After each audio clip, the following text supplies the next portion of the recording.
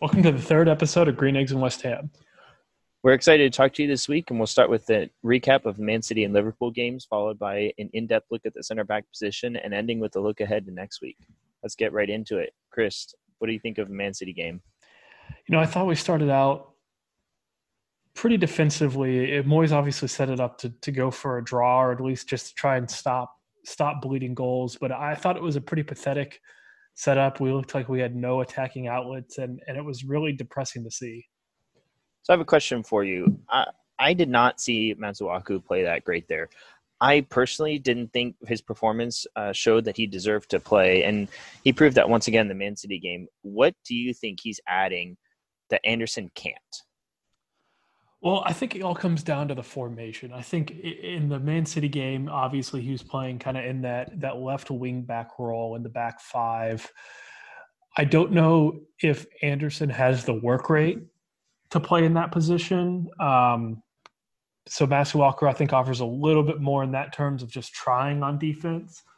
I don't think he's a fantastic defender. I think even he would say he's not really a defender. He's more of a winger. But really, his attacking output hasn't been good this season. He's tried to dribble, but hasn't really ended up in anything.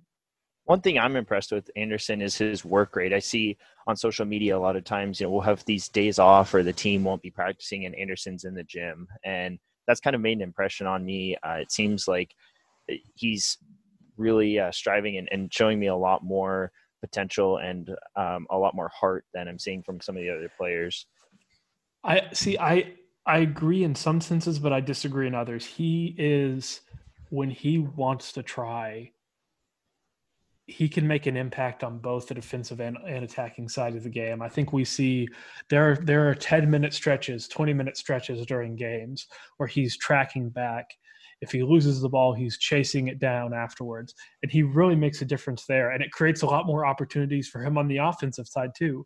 But then I also think there's a lot of times where he takes long stretches of games off. So yeah, he puts the Instagram videos of him working out, and I think he does try hard. I do think he puts work into the game, but I don't know if it's the consistent effort isn't there. All right, we'll move on to 78% possession by Man City. Our defending was acceptable the first half. It wasn't great. I really think they should have scored 3 in the first half. We got away with a lot. But also, the second half of the game, we collapsed. Yeah, I mean, we didn't give up any goals the first half, but we really should have. Gabriel Jesus had a few good chances that he really just muffed. We gave up a lot of possession. Some of it wasn't great possession, so I'm fine with that if we're setting up to defend like that. But we still gave up too many opportunities, especially in the second half, and eventually they started going in. So another thing I want to talk about is why do we view going into the games, Man City and Liverpool, both of us predicted losses, and not just 1-0 losses, but significant losses. Why is that? Is it the money that they have behind the club? Is it the quality of players? Maybe they have just better people in all positions. Is it the manager that's making a difference? Is it a combination of all of them? I think it's really a combination of all of them. Man City obviously has spent an extraordinary amount of money the last few years, and I think that is a big difference for them. They just got in trouble for it too at the Champions League. They were caught overstating their sponsorship revenue, which led to them getting that two-year Champions League ban, which will hurt them in the future. But so for Man City, I think a lot of it's money. I do think they do a good job recruiting, and I think Pep's a very, very good manager. For Liverpool, it's the same. They buy the right type of players, and Klopp has just completely transformed the culture of that team. But one thing I don't want to discount is the structure that both of those clubs have in place. Man United doesn't really spend any less money than Man City or Liverpool. Chelsea, for the most part, doesn't spend any less money. Even Arsenal spends close to them. But they don't have the same results, both in the domestic league and in the European leagues. They don't have the same results as the Man City or Liverpool, and I think that comes down to how well from top to bottom the club is run. And I think that's one of the reasons West Ham's in so much trouble right now. We have more money than all the clubs were around in the table, but our club is just not run well. We don't have a great scouting department. We haven't had consistency in the manager room. It's So just here's what's interesting. I agree in that sense that it is a little bit of a combination of both. However, if you look at how we went into the Man City game compared to how we went into the Liverpool game, looking backwards and knowing the results and how hard we played in the Liverpool game, I believe Moyes now can go into each game and say, look, we stood up to Liverpool, and without, there were some defensive mistakes, but without those, I mean, we were really in the running to hand them their first defeat or at least their second tie. So I think we've got the mentality right now or we used to have the mentality of, well, they're just going to kill us and we got to keep the goal differential down. But going to that Liverpool game, I saw a much different team. And you go into that and you say, hey, we can beat this team, and the team's West Ham is going to play with a lot more heart. Yeah, I think it sounds so weird to say it, but I think we needed that Man City loss.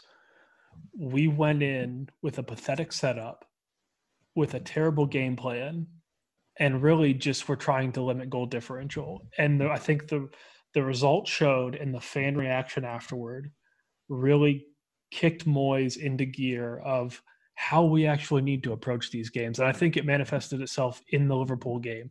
We saw ourselves trying to actually attack. We would send players, Antonio was still a little isolated at first, but we would send players in the attacking. We created a few chances, and it resulted in goals. We didn't put our heads down. We fought for that game, and we didn't get any points out of it, but I think it was definitely a massive improvement. And I think if we take that mentality forward, we should start getting a lot of results.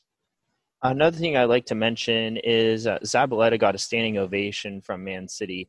And there's been some discussion about whether West Ham should do that or whether we do that. And, we've gotten mixed reviews kind of from the stadium, either announcing returning players or things. I honestly was very impressed by the reception that they gave Zabaleta for him playing before.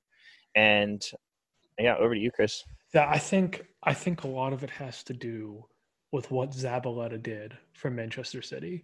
He was a great servant for that club, was with them through great times, really contributed a lot to them, and he did not upset people when he left. He left because he really just wasn't good enough and they had to move on, and he's the ultimate professional. But I think that it was a respectful split.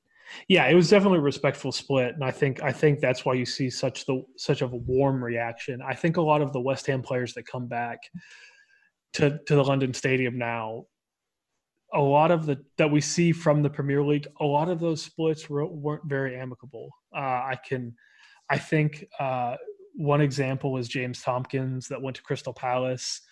Really, there was not a great split at the end, and then even another Crystal Palace player, Chet Kouyaté, who we sold a few years back to him, who was really great for both of them were really great for West Ham when they were here, but towards the end of their tenure at the club, it really just didn't work out. They weren't on the same level as what the fans wanted them to do. And so you see when they come back, it's not that great. Now, we have a few players that have left the club on worse terms, like Payet to Marseille, and Arnautovic to whatever random Chinese club he went to. And luckily we don't play either of those clubs, because if they came back, they would not get the welcome that Zabaleta got. So that's an interesting point. Zabaleta, like you said, well respected at Man City, did well for them, and then it was just a little bit of a break in terms of what they needed compared to what he was providing. But perhaps that's something to consider is, did the player leave on good terms? Because the club, it's just business sometimes. And, you've got some players, like you said, talking about Payet, who didn't exactly leave on great terms. And I would not say that's entirely the club's fault. He did not do himself any favors, especially towards the end. So that's a good point. Well, and I think we can even see it in the appointment of Kevin Nolan. He coming back as a coach, the fans really appreciated that hire, really seemed to respond to that. And he he left and played, I believe, Lake Norien. I believe he played a little bit of a player manager role his last couple of years in the career of his career. But when he left West Ham, it was having given everything he could to the club. And so when he basically left the door to come back because of the way he left. And I think West Ham fans do appreciate that. I think it's just we don't see it with current players because not a lot of current players that are active had that type of split with West Ham. Let's talk about Moyes' substitutions. You know, in the 60th minute of the Man City game, you had Fredericks get subbed off for Zabaleta. And besides that sub specifically, because that had to do with a little bit of injury, he waited until, was it the 80th minute for Bowen to come on, and the fans were just screaming for Bowen. We made an attacking, sub 10 minutes with 10 minutes left in the game. We were already down 2-0. And we started with the defensive team. When you're down 2-0 fighting relegation, switch it up a little earlier. Give Bowen a chance. Yeah, I definitely think as soon as we went down 1-0, we should have made an attacking sub. I think that game was fully attributable to Moyes' tactical setup and his lack of changing the tactics, lack of inspiring the team. He gave the team no confidence in the way he had that game plan in, and gave them no boost in the game. I thought it was pretty bad. I think you have this new player in Bowen who offers an attacking spark. You got to put him on earlier. You got to give him 20, 30, even at halftime, make a switch. We were getting ourselves roasted in the first half. Even though we didn't let any goals, we were still getting completely outplayed. You need to make a change at that point. And he made some changes in Liverpool, and we can talk about that later, but I think those are pretty dreadful. What did you think of them? Well, I tell you what, roasted is a great word to describe how our performances were in the first and second half. The first half we did hold on a little bit better. However, like we talked about, there were a few chances that really should have gone in, and either should have been called against us and result in direct kicks or something. But regardless, we kind of got away with a few. And then in the second half, obviously it collapsed on us. I agree with the attacking sub. As soon as you're either 1-0 down, especially as soon as that second goal goes in, you've got nothing to lose. Especially you're fighting relegation. It's not just a goal differential battle. It's at that point you're trying to win the game. And but if you look at Liverpool, we went into that game before we go in. I do want to take a couple positives away from the Man City game and just highlight a couple players that I thought did well. I thought Antonio worked his socks off. I love how he gives effort every single time he's on the pitch. I think, especially in a season which we tend to have players taking shifts off, not being focused, he is definitely a fresh breath of fresh air. Even though sometimes his end product isn't great, he tries really hard. I also think that Rice and Souček in the middle did a pretty good job. Rice gave away possession a little bit, but I thought his defensive positioning was better than just about any other player we had. And I thought Souček's work rate was great. I think a stat came out after the game that he ran almost 8 miles, which is more than any West Ham player had run in, I think, 3 or so years. So that was definitely a breath of fresh air, except he was, obviously the unfortunate injury situation in the Liverpool game. What did you think of some of the players that maybe did a good job in the Man City game? Yeah, Souček and Rice, honestly, were two that I saw really stood out. Antonio, I think, did a fantastic job. He really was good in terms of, like you said, workhorse, but he was just too isolated. I don't think you can blame his performance on the fact that it was lack of try. No, it was just he didn't have the service. He didn't have anybody up there to support him. It literally was, we try to counterattack, we'll try to kick the ball to you, and you outrun all these defenders, get around the last remaining few, and then go score. Yeah, and that's not his strength. I mean, he has the pace and the strength, but he doesn't have the skill to just take on 4 different defenders. He can't, especially against as talented a players. We really left him out to dry, and it wasn't good. Right, and so if you look at Souček too, Souček had a incredible impact, not only in the Man City game, but also in the Liverpool game. And it is, I think it's very unfortunate that it took Souček's injury to bring on Fornals. I think we're going to, they mentioned today it was just a soft injury to Souček, so he'll be out for a few weeks, but we'll get him back towards the end of the season. I think, Masuaku should give way to Anderson. I thought Anderson played a lot better in the Liverpool game. And I think Fornals, especially with that goal, I mean, that's got to scream to Moyes. Hopefully put him on. He deserves playing time. You and I have been talking about Fornals for a while, not just on the podcast, but by ourselves. It's just, he offers something that we don't really have a lot now. And that's some creativity in the midfield. I mean, Rice is a great defender, but his strengths aren't going forward. Mark Noble just doesn't seem up to snuff right now. And then, he's just not cutting it for me. Yeah, he's just not cutting it for me either. We can get a little more into what he actually contributes at this point, but like Fornals just offers something in the attacking side that we haven't had. Even Lanzini and Anderson have been very inconsistent. Where I feel like, Fornals isn't a great holding midfielder that's going to break up the play and get the ball. But I think he does decent enough, and I think he works hard enough to where he's serviceable in the midfield defensively, but he offers so much more in attack. So I'm glad he finally got his opportunity. Unfortunately, Souček got hurt, but I was really impressed with how involved in the attack he is.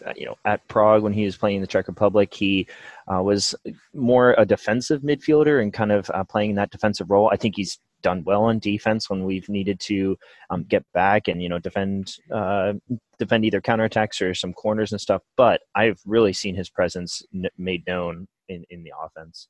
Yeah, I mean, he really does a great job of filling the role that we needed. That's a true box-to-box midfielder, someone that can support Rice when we're on defense, but who can also support the attack when we try and get forward. And I think that's great. Another player I want to talk about is Ngaké. I thought he played fantastic. I think Zabaleta didn't have the speed to play in his position. I think Ngaké really got up and played that role that Fredericks. He really filled the gap. I didn't see as many mistakes as his first game. And with Fredericks being out for a few weeks, we're going to need someone like that. And I thought he did pretty well. Yeah, he definitely surprised me, and he did not look overwhelmed by the moment. So many times you put a new player on, just a normal Premier League start, and they get overwhelmed. This kid has made 2 starts for West Ham, both against a historically great Liverpool side. That's only a couple games away from wrapping up the league this early. And it's February and they're almost right. It's incredible. This kid kept his cool under fire. And he's not, you can say I'm not super familiar. I know he's played some right back, but I also know he plays a lot of right wing. So this isn't even necessarily his best position. And he's done fantastic. I thought his pace brings so much. Same thing, like when Fredericks is healthy, his pace brings a lot. I thought Ngaké's positioning was pretty good. I thought one improvement this game that I didn't see last game, but I saw in this Liverpool game is he was much more composed going forward, both just making overlapping runs and sending the ball in on crosses. Yeah, one word I'd use to describe it is control. Before, my biggest complaint with him was that he would send the ball and it would either go to a defender or it'd have no real direction. But this time, I really didn't. I can count on my hand the number of times that I saw that lack of control again. And I tell you what, a player that's making improvement that big between games, and that was his first game against Liverpool, and now he played his second, and there was a massive difference. I'm really impressed. Yeah, I think it was obvious from these 2 performances that he should no doubt start over Zabaleta. I know it's crazy to say Zabaleta's had this great career, very established Champions League quality player when he was at his prime. And Ngaké is a 19-year-old kid that's made 2 starts. But I think we know what Zabaleta brings. And sadly, at this stage in his career, it's not enough for an every week starter. I think you got to give it to Ngaké and let him run. And let's bring in a few more defenders to this discussion. Ogbonna and Diop, it was mentioned from the commentators that Ogbonna played a lights-out game. He was there on everything. And he made a lot of mistakes in the Man City. So did Diop. A lot of defensive mistakes in the Man City game. But this game, I saw a lot of improvement there. Obviously, they've been extremely involved when we have corners and the attack. We'll get to why that's so important to have central defenders up there, but a little later. But I think the biggest difference between the Man City game and this game was, and I thought Balbuena, or sorry, not Balbuena, I thought Ogbonna and Diop played fantastic. I might even give Ogbonna the man of the match for the Liverpool game. But I thought the biggest difference between this and the Man City game for them was their decisiveness. They did not play around. They knew, I got to go out, I got to get the ball off of this player, and I got to get it out of our dangerous area. Yeah, when you've got Salah running around, I mean, he's considered one of the best players in the world. And I think he, I counted one mistake that he made this past game. And he did look a little bit more off than he did that first game, but still one, I would say, really bad mistake. And I mean, when you've got players that are coming at you like that, you've got Chamberlain who was summed in coming at you. These are world-class attacks. And it's not just one player. It's a, congregation of the midfield and the attack, and they constantly switch it up. You really do have to play lights out. And it wasn't just against a team that's being relegated. It's against the top team in the Premier League right now. Yeah, and I really thought they did a good job. I know we gave up 3 goals, but we've played our pants off against Liverpool, and a lot of that had to do with those 2 center backs doing a fairly decent job against one of the most potent attacks in the league. Look, the boys can be pretty happy with their performance. I think the fans responded accordingly too. And did you see Fabianski was saying at the end, look, it was my fault we lost. I made a lot of mistakes, but I thought he got crucified he played a great game. Yeah, he messed up. Yeah, I thought until that mistake where the ball went through his legs, he really had played a good game. I thought he made some really great saves. And, I was glad to see him come out and own up to it. Yep. That showed a lot of character, and I think that just endeared him a little more to me. And I hope West Ham fans don't criticize him too much. But I think he can recover from this and move on. One player we didn't actually get to finish talking about was Noble. I thought Noble might have been our worst player this last game, and he might have been one of the worst in the City game too. Yeah, I was going to say, let me add to that, not just this game, but it's the past few games. He's slow. He's not adding much. Look, he is a great West Ham legend. He, is the captain, bringing on a lot of leadership to the field and stuff. But at what point do you say, look, thank you, but we've got to have someone else in there and fill that role? Yeah, I think his on-pitch performances just don't merit a starting spot. I still think he's a great leadership presence. I want him involved in the matchday squad, even if it's on the bench. I think him being around the team is a boost to the team.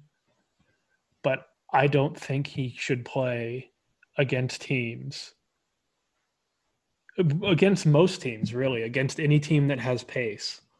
He really is involved in only the attack or only the defense. It's not both. Whereas you look at Souček, you look at Ngaki, I mean, they're involved in the attack, and then they run back and they're part of the defense too. And Noble is not. Yeah, he makes those runs forward occasionally, but it takes him too long to get back. And he works. He does. The problem is his pace, the speed at which he can close down players, the speed at which he can break with the ball. It's just not up to Premier League standards at this point. And he's never been the fastest player, but he's always been quick enough to get his pass off or quick enough to get a foot and take the ball from someone. At this point, he's not. And I hate to say it, and even he said earlier this season, he's at the age where the club just can't rely on him for everything. And I understand that doesn't take away from the character that he is. It doesn't take away from what he's contributed to this football club. I hope when he retires, he immediately gets put in a position with West Ham, whether that's in the back room, if that's in the coaching staff, something. And I hope eventually maybe he can even become a manager one day. But honestly, I would have him on the bench at this point. I think he's still a decent sub when you're trying to finish out a game, but not a full 90-minute guy. I've got the utmost respect for him. Like you were saying, he's very well respected in the the West Ham community, but I don't think he's cutting it anymore. And, maybe have him on the bench, maybe bring him in for a sub if you're really struggling. But I just think we have too many other options now. Maybe I would like to see Lanzini play there now over Noble, because at least I know Lanzini, at times he doesn't work, but it's just another option compared to what we've got now. Yeah. I think it's not doing him a good service to have him play every game when Right. he really shouldn't be in there all 90 minutes every single game. So one last thing before we wrap up. For the offense that I saw against Liverpool, it was completely different from Man City. We brought the attack, we pressed the attack, and that really caught them off guard. If they played a much different game than they did against us that first time. I think they came out expecting us to park the bus, just like we did against them the first game, and just like we did against Man City. And we came out and we bloodied their nose a little bit. And for a while there, and we even had a chance to win that game. We did make a few mistakes, but that right there is how we need to go into every single game. You play Southampton like that, or you play some of these other teams, Aston Villa, or some of these other teams that are kind of battling relegation, or at least below mid-table. You're going to crush them. Yeah, I agree. I think even though the possession stats and the shots on target weren't comparable to Liverpool, they never were supposed to be, but it was a different feel than Man City, and definitely a different tenor from our team, a different effort level. And we sent players out on the attack. We didn't just hoof the ball up to our lone isolated striker. And I thought it really made a difference. And we ended up with not a ton of opportunities, but enough opportunities to put 2 goals on a team that's the best defense in the league. And it wasn't quite enough, but against 17 or so teams in the Premier League, it will be enough. I completely agree. I really like the formation we came out with. I do not the exact same players, but I do the exact same formation going into the next game, and pretty much for until we end. Looking at the attacking players, I thought Anderson played a decent amount there, and also Bowen even coming in at the end and having a few opportunities while it was late in the game. So I've been impressed with how he's working and how he's doing right now. And we've got Antonio up there that's doing well. Hellaire's been on the bench. Chris, any word on that?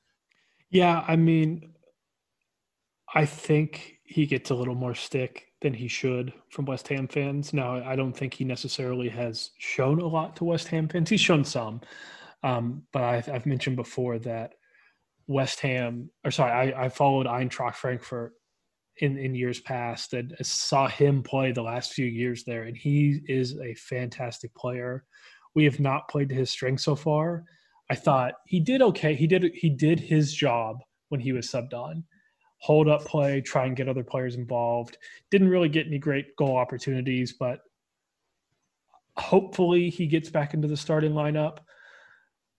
But there is more competition now. Antonio's fighting for his spot.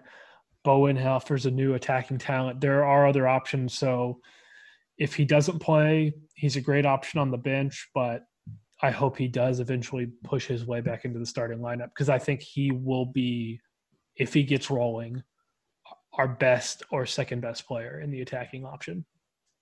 Oh, great discussion on the Man City and Liverpool game. That does conclude our first section. Stay with us, and we'll be back in a little bit to talk about central defenders.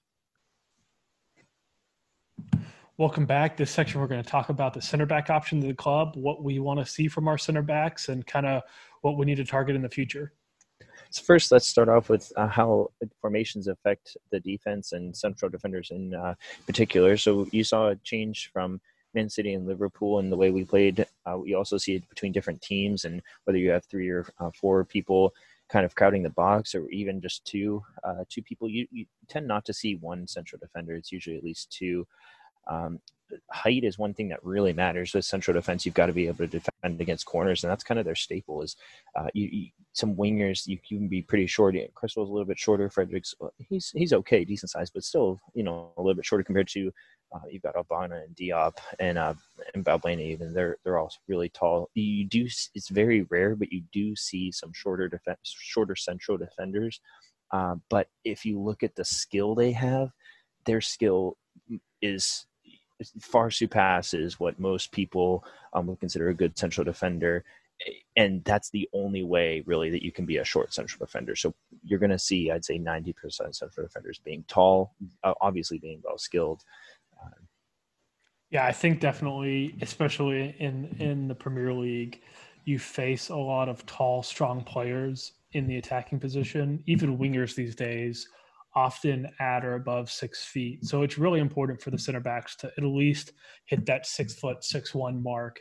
And most of our first team players do. I think you mentioned it. We have very tall center backs. Ogbonna is about 6'3", Diop 6'4", Balbuena 6'2". So we have the good prototypical size in the center back currently in our team, and I think it's huge. And just for our English fans, Ogbonna, that translates to about 1.91 meters. Diop's about 1.94, and Balbuena is 1.88 meters. Other important things that you have to really make a quick decision on as a central defender is it smart to clear the ball and maintain possession? And that was one thing that Ogbonna and Diop did a really good job at in the Liverpool game. They were lights out, like the commentators were saying that we mentioned earlier. And that comes down to, look, I've got no one. This is a really dangerous ball. I've got to get the ball out. But you have to maintain possession. And if you just kick it out every single time, you're not going to be a good central defender. Yeah, I mean, there's the old they can't score from out of bounds. That's one thing. They can't score if the ball's out of bounds. So I think, especially when you're playing a team that can press well, a team that's very skilled, like a Liverpool. Liverpool's known for their pressing. I thought it was great for Balbuena. I keep saying Balbuena, Ogbonna and Diop to not take chances against a team like that and just kick the ball long, kick the ball out. I think in Man City, with our defenders maybe tried to do a little too much and it cost them. They coughed up the ball a few many times. Yeah, let's talk about that point a little bit. So when you're playing teams like Liverpool and Man City, where they do have these great attacks and they have a bunch of weapons up front, maybe you do need to kick it out a little bit more. But when you're playing, say, a game like Southampton, like we're going into, I believe you're going to see a lot more possession from these central defenders because they know they have a little bit more time. They're not being as pressed as hard as Liverpool is going to press you. And that's going to be really important to get counterattacks going and other attacks going. And Liverpool and Man City specifically, but Liverpool as well, we're kicking it up for a counterattack. And at times that was our only hope, whereas maintaining possession is the better option so you can really get something going. Yeah, ideally you would like to retain possession and even maybe make a great pass that puts someone out on the break. And a lot of it is a function of the skill of your center backs and also the skill and speed of the opponent. Against Liverpool and Man City, they're very skilled and very fast attacks that can close your center backs down quickly. But maybe a Southampton and a Burnley, these guys aren't as potent at doing that in their game. So you might have more time to gather yourself, make a good pass, and keep possession. So, Chris, question for you. Do you think we have good defensive players, or do you think we need, in terms of central defenders, or do you think we need others? And would you also split it up between teams that we like Liverpool or teams like Southampton in terms of who we need, who we play? Yeah, so let's take a quick look at who we have and what they offer. So Ogbonna, very talented player, a veteran player, played a lot in Italy, played for teams like Juventus. He has a great pedigree and he's done very well here. I think throughout his time at the club, he's really very rarely dropped out of the top two in our center backs. A little bit last year when you saw Diop and Balbuena playing together, he was on the bench. But for the most part, whether it was him and Reed back in the day or, him and Diop over the last couple of years, he's been in the starting lineup. And I think what he offers is experience, a decent amount of skill. And I think when he is lasered in focus, he's probably our best center back. The way he cleared the ball, took the ball off the skilled Liverpool players and either released it to one of our fullbacks or midfielders or just got it out of the danger area. I thought that really showed what he is capable of. But he's still about 31, so I don't know how many years he has left. Something I would like to see more from our central defenders. A lot of times in other captains' come from the central defenders. You see that in international teams a lot. You see that the goalkeeper a lot of times is the captain, but also the central defenders. And if you look at, say, a staple like John Terry, and playing for Chelsea all those years, played for the England national team, he was a leader back there. And sometimes I feel like our central defenders right now are not quite there yet. Maybe Diop's developing a little bit into it, but yeah, I think even if your center back, I think a center back could be a great captain, but even if your center back's not a captain, you need one of your center backs to command the defense. You need one lead dog that tells the other defenders, whether it's a 3-back, 4-back, 5-back, to get in position. And who is that for us, would you say? I think right now that's Ogbonna if he's playing, and Balbuena if Ogbonna's on the bench. But I think Diop has the potential to turn into that. I definitely think Diop's developing more into he's got a little bit more development to go, I should say. And I think he just turned 23 about a month ago, so he's still young.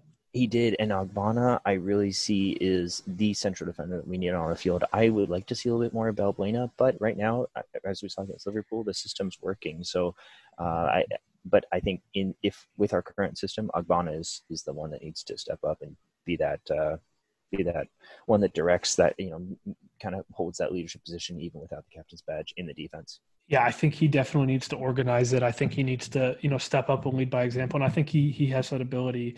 But one thing more I want to touch on Diop. When he was playing in French League One at Toulouse, I believe he was made captain of that team at the age of 20 or 21. And that obviously there's a change. He hasn't quite established himself at that position here in England. And I'll give a couple reasons why I think that is. But he has the inherent leadership qualities that could turn into, obviously maybe not as good as John Terry as a career, but that type of commanding player. That actually provides a lot of potential. Then I didn't know that, and that's really interesting. And I'd be interested to hear your facts on why you think your reasoning behind that. Well, so one of the reasons I think he maybe hasn't established himself quite that much here in that leadership capacity is the language barrier. Imagine if you did your same job but had to move to a country where hardly anyone spoke your language and where 80% of your teammates didn't speak your language, and you had to rely on translations and your small understanding of the language you're in to do your job to its fullest ability. And not only just to be a football player, but to be a leader. How hard does it have to be to lead in a different language? That's tough. And it's in the heat of the moment too. So it's not just communicating, buying a sandwich or something. You're under stress, you're under pressure from especially Liverpool and some of these best players in the world. And you are trying to get through that language barrier and come up with the words. That's tough. You're right. Yeah. I mean, in addition to the physical changes that the Premier League offers, the cultural changes are hard too. And I think that's why we see it takes time for players to develop. And I think Diop will get there. Obviously, I don't know if you've seen some of this West Ham social media sometimes does a really bad job. But one thing that I thought was really cool is seeing him, Masuaku, and Hilaire and their relationship. All three being natural French speakers, they seem to have a nice connection. And I think you obviously don't want cliques to form in the locker room, but having kind of that group of players that you feel comfortable around is a big step towards integrating to the team. And so hopefully in the future we can see Diop. I think physically he offers a lot of the attributes we want in a defender. Sometimes he doesn't keep his focus. I think that was evident when he tried the weird back pass header to Fabianski a few games ago that resulted in a goal. But I think he will be one for the future, and I think he deserves that second starting spot as of now. So you mentioned the second starting spot, and let's compare the Man City and Liverpool game. looking at Cresswell played great in both games. I think he definitely deserves a starting spot, whether that's winger or central defender. I thought he was a good central defender. He's a little bit shorter, but he's earning his spot right now. And I personally do like the four back. Initially, I didn't, to be honest, but seeing how it worked with our team, I think it was good. And, that swings out Cresswell a little bit to the wing. You've got Ngake on the other wing, but specifically focusing on central defenders. Does Balbuena deserve a spot, or do you think that we should keep Ogbonna and Diop? Well, I think in a 4-back, it's Ogbonna and Diop. I don't think that's a debate. In a 3-back, or, the 5-back, let's say, if we include the wing backs, we obviously talked about how Masuaku wasn't cutting it at that left fullback spot. So maybe moving Cresswell out there, even though he did well in the 3-back, and putting Balbuena in there could be an option. But I gotta take that. I think I'd seen it before, but the Man City game really drilled it into my mind. Usually a 5-back's a lot better at stopping goals, but for the position we're in now and the mentality of our players, I don't think that's the case, because I thought it was very evident when we set up in that 5-back against Man City, our back line was too crowded and no one really knew, should I go mark this person? Should I let someone else? And it was it created inactivity in our back line. There was undecisiveness. Yeah, it got convoluted. And I think that's a great way to sum it up, because we had way too many players back, and the team knew that, and they knew that we were just going to go stand in front of the goal instead of actually having their minds that we're going to go win. And once you go start winning, the defense kind of figures itself out, because more people are willing to get back and go help those central defenders. And that's, I think, where you need the leadership from the central defenders. Yeah, and I think in the 4-back, it just kind of simplifies the defense. You know that you have your either person to mark or your zone to mark, and we saw the decisiveness that Ogbonna and Diop had in this Liverpool game, where their role was much more simple compared to the Man City game, when you're lining up 5 at the back and then 4 midfielders right in front. You just get so tight, you don't even know, you don't move because you don't know where to go, and it just lets players slip in behind. So I think for that reason, we should be playing the 4-back right now, and I think I'd start, although I think Balbuena has good qualities, I think I'd start Diop on Ogbonna. One thing I want to quickly talk about, a couple other players that we have, maybe that's not really in the first team fold right now. I think Cardoso, we bought him this summer from Portugal. I believe it was from Boavista, which he played 15 games for last year. He's about 19 years old right now. I think he is one for the future. He's played some for the second team. I think maybe not next season, but shortly he could be an answer to maybe the aging Ogbonna or Balbuena, and then also Winston Reid, who recently went on loan with, I believe, an option to buy in Sporting Kansas City. He was great for us a few years back. He's really had injury problems in the past few years, hasn't played, I think, in almost 2 full years for us. I don't think he's going to come back, so we won't cover him too much, but I do want to say I thought Winston Reid was a great servant to the club. Sad that the injuries kind of derailed this part of his career, but man, he did provide West Ham fans some great memories. So Chris, what do you think about do you think we need to buy more center backs in the summer window? So you talked about an aging Ogbonna, and right now I feel like let me be clear. I don't think he's too old to play. When I say for him, I think it's different than Noble, where Noble's to the point where the age is truly affecting him. I think Ogbonna's just at the age where that's on the horizon. So it maybe hasn't happened yet, but it will happen shortly. Sure, and with Balbuena being an extra little backup just in case, Diop or Ogbonna gets hurt, Balbuena is a great, I think, central defender, and I would have no problem putting him in, even if we put him in the starting lineup. I do think there's, right now, like you talked about, Diop and Ogbonna are the better options for the moment, but if I saw Balbuena make his appearance there, I wouldn't be upset at all. So right now, I kind of feel like we have that position covered, even if something happens to two of them, or we need, an extra central defender. Cresswell has proven that he can go fill that. Now, we do lose a little bit of height, but when you've got Souček coming in, he's going up for headers. If we really need him to, he can get back and usually he does go defend corners. So I think we've got height, and Haller for sure. So we've got height in other parts of the team, especially for the attack. So I wouldn't mind moving Cresswell back as a permanent central defender, maybe even putting someone else out on that wing if we have injury. So my whole point with that is I really don't think we need to be on the market for central defenders. I think we've got it covered for the moment, and we've got other problems.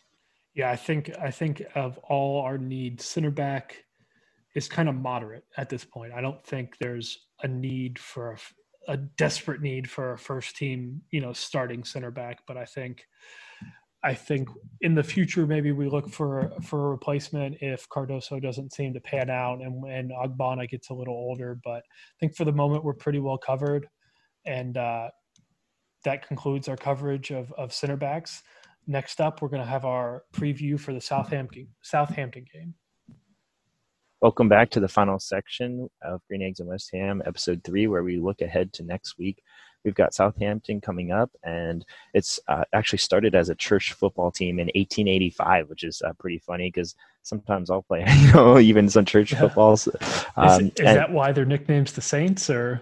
Yeah, that literally is why. And their biggest rival is Portsmouth. It's due to maritime rivalries, and these are huge. They were huge ports. They still are very important in England's economy, and so you've got that little bit of maritime rivalry. I've actually been to Southampton and Portsmouth, both ports, and it's interesting because even there you can just see it in the culture. And sometimes you talk to people and you say, what port were you just from? And they're like, we're a lot better than them. So anyways, they've been in the Premier League since 2012, and they've kind of gone up and down in their history. They've got obviously quite an extensive history, but like I said, for the past 8 years, they've been in the Premier League. So, they're a decent side and can't really take them lightly.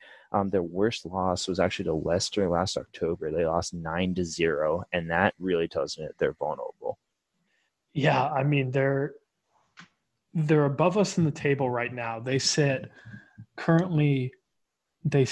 at 12th, but they've given up the same number of goals as us and only have scored 2 more. So they're not really, you can argue they're not really any better of a team than we are. And I think on paper we're better, but even, if you just go off goals for and goals against, really not that much difference from where we are, but they sit well above us right now. And this is one of the instances where you bring in, sometimes we've had some questionable VAR decisions that have just never gone our way ever. And we've also had some goals that we've just barely missed, or, like we had the Brighton game where they came back and, this is where the differences come in. Even the Liverpool game. That ball doesn't go through Fabianski's legs, and we could be talking about handing Liverpool their first loss of the season. No, you're right. And so this is where all those little mistakes add up. And look, they're 12th and we're not. We're in the relegation zone still. So, it's interesting.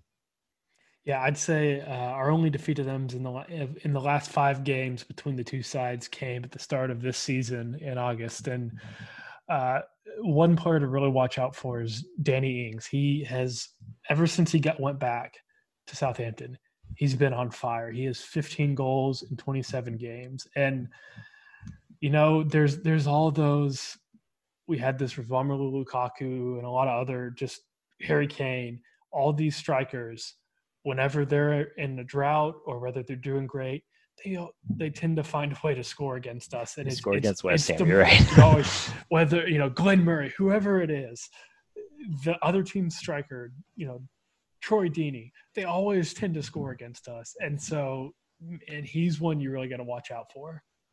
Yeah, so, we mentioned Liverpool and how they just tore up, or at least they had the potential to move the ball around and really, attack one side, but if that's not working, they can easily get it to the other side. And Man City had 78% possession. Liverpool was not much better in terms of possession against us. So what do you think of Southampton and what they bring in terms of the attack? They do have Danny Ings, but they don't have the quality of players that Liverpool or Man City do.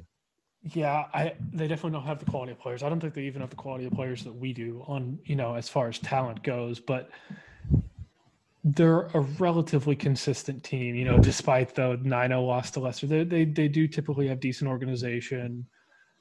They play well as a team. They're not just, Danny Ings has scored a lot of goals, but they're not just relying on him. James Ward-Prowse, Nathan Redmond, they have other players that do well for them and contribute to the team. I think this is the type of team that if we want to push on, we need to go and take it to them. I think we need to take what we saw from the Liverpool game and play with that intensity, and I think we're going to get a good result. When you're playing teams like Man City and you park the bus and you kind of rely on that counterattack, I do understand that in the U.S. men's national team specifically is, long ball and counterattack. And that's their whole offense really. And we just don't have the skill to keep up with Germany and, and some of these teams like Argentina and Spain where they're a little bit more possession based. But against this team, I would say you have to go out and go with the winning mentality. But not only that, you've got to control possession. And I would even go as far as saying you better win this. We've got to win this game, and we have the potential to, and we are able to. Yeah, this is a massively important game. I mean, even though we lost our last two against really great teams, the results around us kind of broke our way, and we are still sitting. We're still sitting in the relegation zone. But tied for basically. Well, we're ahead. We're at 18th ahead on goal differential above Watford, but the 3 points here would go a massive way in securing safety for us. The teams right above us are there, sitting for the taking, and this is the type of game we need to go out. We need to not play for a draw. We need to not play scared. We need to play for the 3 points. And I hope Moyes sets up that way. I hope the players are determined to get that result. I think Liverpool will help us in just playing them, just almost beating them. If we come out and play like we did against Liverpool, we could easily end up above the 10th spot. Now, maybe not this season, but I think if you look at that performance and where it rates on the teams, I think that it deserves at least above a 10th spot. So, Southampton's not there. This is a team we've got to beat, and it's not just an Aston Villa or Watford. This is a team that is pretty much mid-table, and we've got the opportunity to beat them. So this is a huge win for us. Yeah. And I guess that brings a question. How would you set up for this game? Obviously, Souček's injured. That's going to force a change. Besides him, would you make any other changes? So that's interesting. I would keep pretty much the same formation that we went to Liverpool. I think you've got to at this point. It worked so well for us. Obviously, Fabianski's in goal. I've got Ngake and Cresswell on the wings. So we have playing 4-back with Diop and Ogbonna in the middle. Like we talked about earlier, those players have earned their spot, at least in this last game. And I'd like to see what they can do and build on that performance. In the middle, I've got 4 midfielders with Fornals as an attacking midfielder, Rice as a defensive midfielder. You will notice there's no Noble in my team. I've got Snodgrass and Anderson on the right and left respectively, and then up top I've got Antonio and Haller. I think in Man City we isolated Antonio too much. I think Haller does well with service, but he also does well when there's another attacker up there, just like we saw in Eintracht Frankfurt. And Bowen, I definitely believe he's decent, and I would not mind him coming on for a sub. But I think Haller, even though he's scored 6 goals this season, I trust him a little bit more right now, and especially when we've got a vulnerable Southampton. Yeah, I think so you have a little bit of a formation switch. I think I'd keep the same team. I wouldn't be mad if Moyes kept the same team and, let's say, put Fornals in for Souček. I think that'd be a decent lineup, even though, Mark Noble's not bringing a lot as far as the team played pretty well. But ideally, I'd like to see the same 4 at the back. I'd like to see Rice, Fornals, and I'd actually like to move Snodgrass into the midfield instead of the winger, because I don't think he does not necessarily quick enough to play on the wing, but I still like what he brings to the team. I'd put him in midfield. And then in on the wings, I'd put Anderson. I thought he did okay. He had some good parts in the Liverpool game. I'd start Bowen on the right, and then I'd start Antonio up top. So that the only changes, the force change for Souček, and then bringing on Bowen for Noble. So that's an interesting point. Bowen, we've seen 20 minutes, maybe 30 total if you had stoppage time. Just rough numbers there. You think he's shown enough, and are you trusting Moyes in terms of he's only keeping him in for a sub, or you really think with such an important game you bring him on? I think the information we have on him, what we've seen him play for West Ham, is pretty useless information. 10 minutes against Man City, 15, maybe 20 against Liverpool. That's not enough to really see what he offers, and that's not enough to see what he offers against. Those are the two top teams in the league.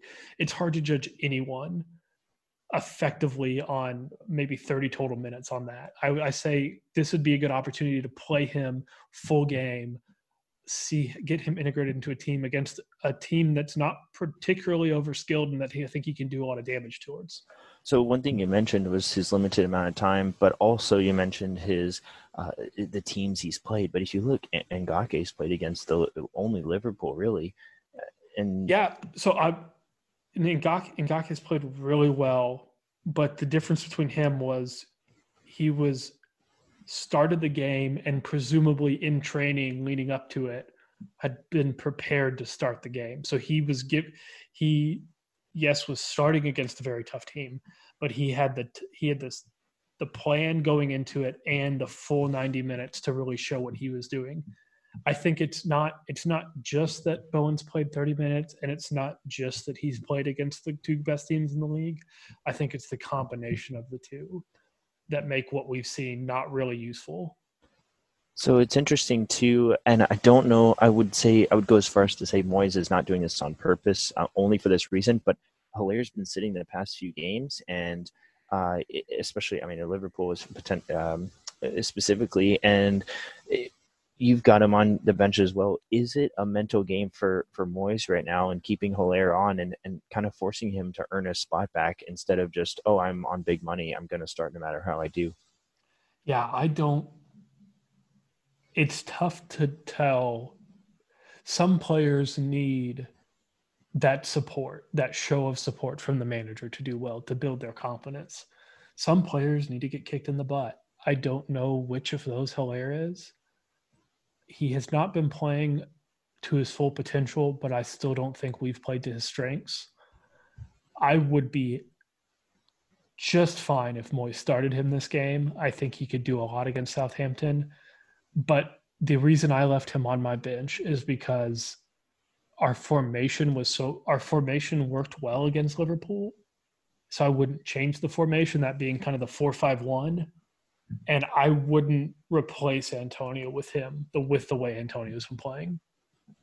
And one last point, kind of supporting the attack there is Fornals, and we saw Fornals come on and score again. Came on for Souček. Look, we've both been impressed with Fornals. I think that's a great opportunity for him to come in and show what he's got. I do understand. I don't want to say I agree with it completely, but I do understand if we play Noble until Souček gets back. But darn, as soon as Souček gets back, we better replace Noble with Souček and then keep Fornals. I think that formation would be perfect for me. Thoughts?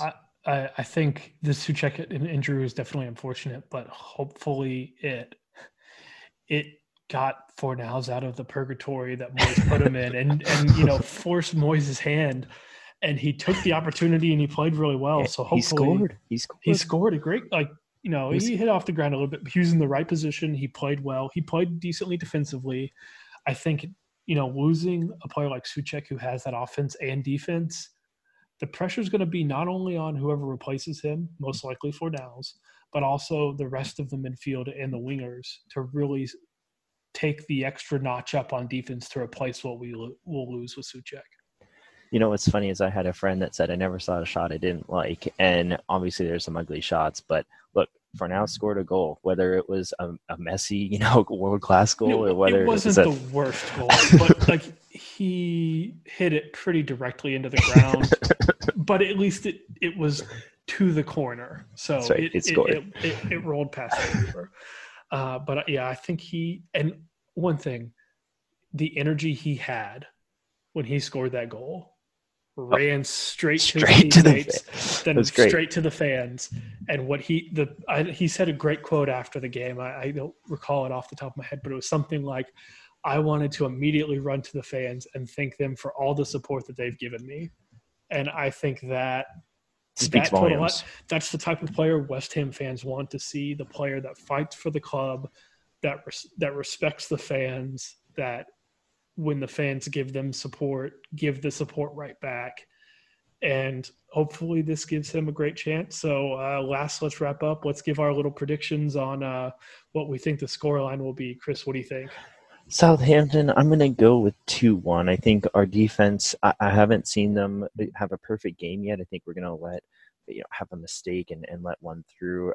But if we play like we did against Liverpool and we play that lights out defense, we do have a potential for 2-0. My official one's going to be 2-1. We're going to score, and we better score, I tell you what. And with the offensive talent we've got, it better be 2, in my opinion.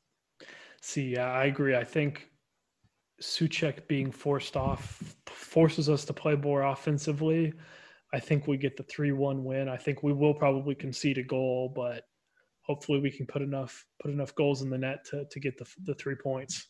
And I would just like to point out our predictions have been pretty spot on. We didn't predict exactly Liverpool's correctly, but we did get pretty close in how many goals they would score, and we were spot on with Man City. So, I'm hoping that we can just keep refining that and getting there. And it seems like Liverpool was a shock to everyone, I believe. But yeah. Yeah, we've done our part. Now it's up to Moyes and the boys to go out and win it.